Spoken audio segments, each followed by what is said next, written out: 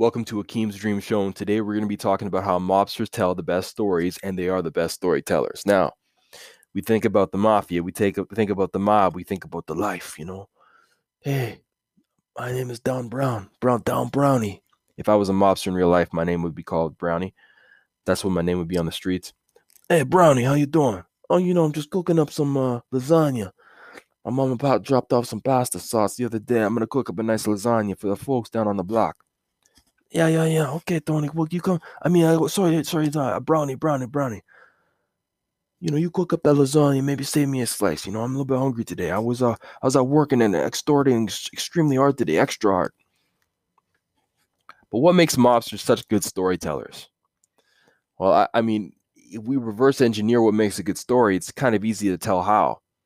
Your story has to have an essential message. It has to progress towards some kind of moral or some kind of what's the moral of the story. It has to have conflict. There's no problem there, right?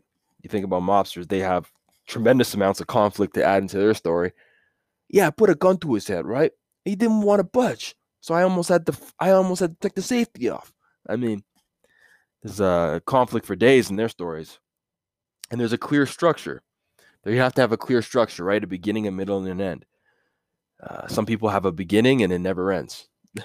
They just go on and on and on. And then you have to have maybe throw in some anecdotes or some personal experience into the story you're trying to tell. So for a reference point, I mean, everyone's got a story to tell, but how many? I mean, you're going to be mining that drill pretty dry if it's just you or I telling a story because we only have so many experiences. But if you live in the life, you live in the mob, you're dealing with people, you're dealing with the businesses you're trying to extort, you're dealing with ex-mafia members, you're dealing with the rival gangs, you're dealing with the police, you're dealing with the government, you're dealing with, oh man, it's just more interesting, kind of crazy, more dangerous relationships. And danger is interesting to us, right? We don't look at the sunset, we look at the car crash. It's interesting how the human nature works that way. So maybe the mafia, just by virtue of them being in a more dangerous profession, line of work, it makes it more interesting. Maybe we should be more interested in what the priest does on a day-to-day basis, but he's reading from a book all day. That's kind of not interesting. But a guy roughing up a guy in the street, that's kind of interesting to us, for better or for worse. And then engage your audience. This is all part of the fundamentals. If we reverse engineer mobsters, they really engage the audience, whether it's by talking low, whether it's with that cool accent, or they have that kind of low FM DJ voice, but with like a New Yorker accent or wherever they're from. It's interesting. And then they narrow the scope of the story. Typically, they're not going on and on and on, right? They're not going on for 2-3 hours for a story, although they could, and it'd probably be good. But their story, they get to the point, right? Because in that life, you're not allowed to you can't be absent-minded. You got to understand people's time, be aware of other people's lives going on. People are doing things. You got their attention for 2-3 minutes. Don't waste it. So I like some lines from the mafia, right? I kind of use this in my day-to-day life, or I would. Hey, Brownie. That's my mafia name, remember? Hey, Brownie, sorry I couldn't come to your daughter's wedding. I was busy. I'd be like, forget about it. All right. It's interesting though. The one thing we can't do when we listen to a mobster talk is forget about it. I mean, who's gonna forget?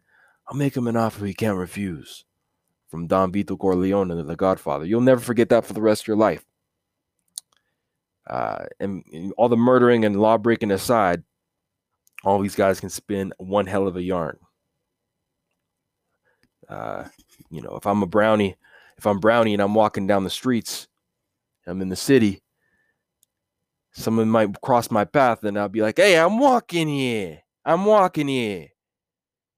And it's not like, excuse me, sir. I noticed you cut in front of me whilst I was walking, and I just wanted to address that I did not like that. It's I'm walking here.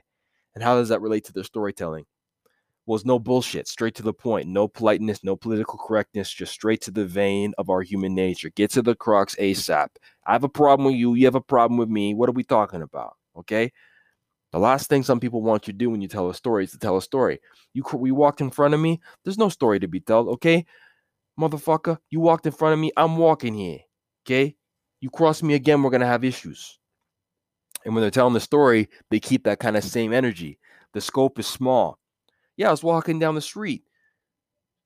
Billy walked in front of him. I said, what are you doing? I'm walking here. He tried to get fresh, tried to smack him up a little bit, and I kept my day going. See, that's a story. Boom. Beginning, middle, end, conflict. Done. Can move on, right? So you think about the life, too. These mobsters, man, they have so much practice. You think about how much time they have during the day. To a degree, we're all telling stories all day, but I mean, probably not to this degree. Probably not to the degree that they are. Because after they're done doing their business activities and visiting the friends and going for lunch, by the way, they go for lunch every single day. When they're done doing that, you know, they're telling the stories. They're sitting down. You ever seen The Sopranos? They always sit outside the shop there on the street and they talk and they just shoot the shit. They're telling stories to explain business transactions or what things happened or why things didn't happen right. And one day I was at the shop. I'm talking Brownie now. I'm back to the mafia. Okay. Hey, Brownie. Hey, Brownie, can I get a minute with you? And I look at them and I say, hey, you talking to me? You talking to me? And the thing with that is, that's me saying, listen, do I have your attention? Because when you're telling a story, you better get the person's attention first. Or if you want to talk to them at all, period, you got to know that you got to get their attention. So sometimes it's good to have an initial incident in your story, right? So I was walking down the street and Billy stepped on my freaking shoes. That's akin to, are you talking to me? Do I have your attention? Yes or no? Yes or yes? So you gotta get their attention. Attention is so important when you're telling a story. You don't have somebody's attention. You start talking about the story, they'll be like, oh, sorry, what'd you say? You failed, man. You failed the test. All right. So you think about the disposition of a gangster, of a mobster, of somebody in that life. They're relaxed, they're chilled, they're laid back. Okay. They want to be on the DL. They don't want to be over the top. Okay. They have enough heat on them as it is. They don't want to be called out.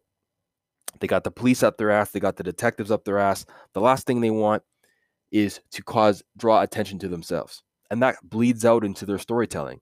And why does that work? Because it makes them calm down. It makes them chill out.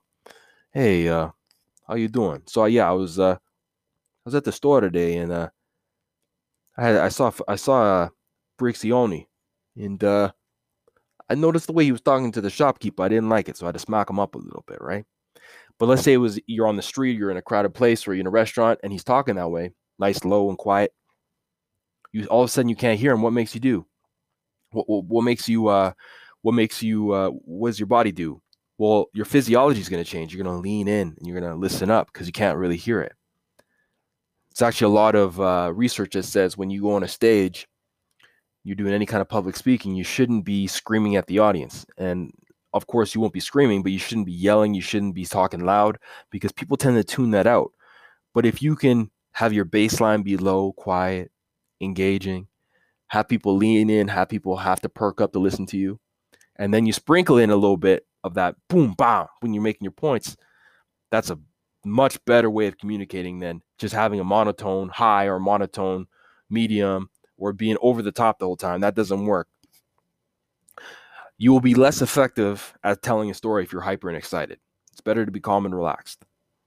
So speak slower, speak more quiet. It makes people tune in and grasp it all and lean in.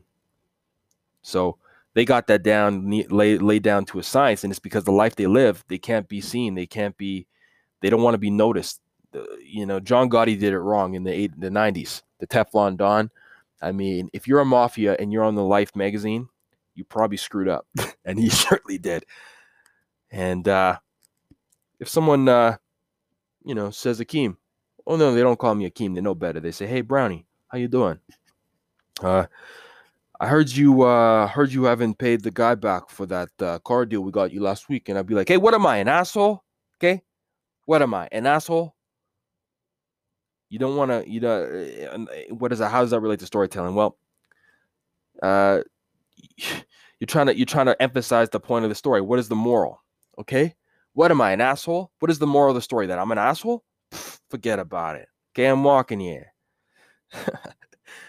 So as Brownie told you today, the life, as it's sometimes called, The reason why is just they live more interesting lives, but at the same time, they have to live it under the radar and behind the scenes and behind closed doors.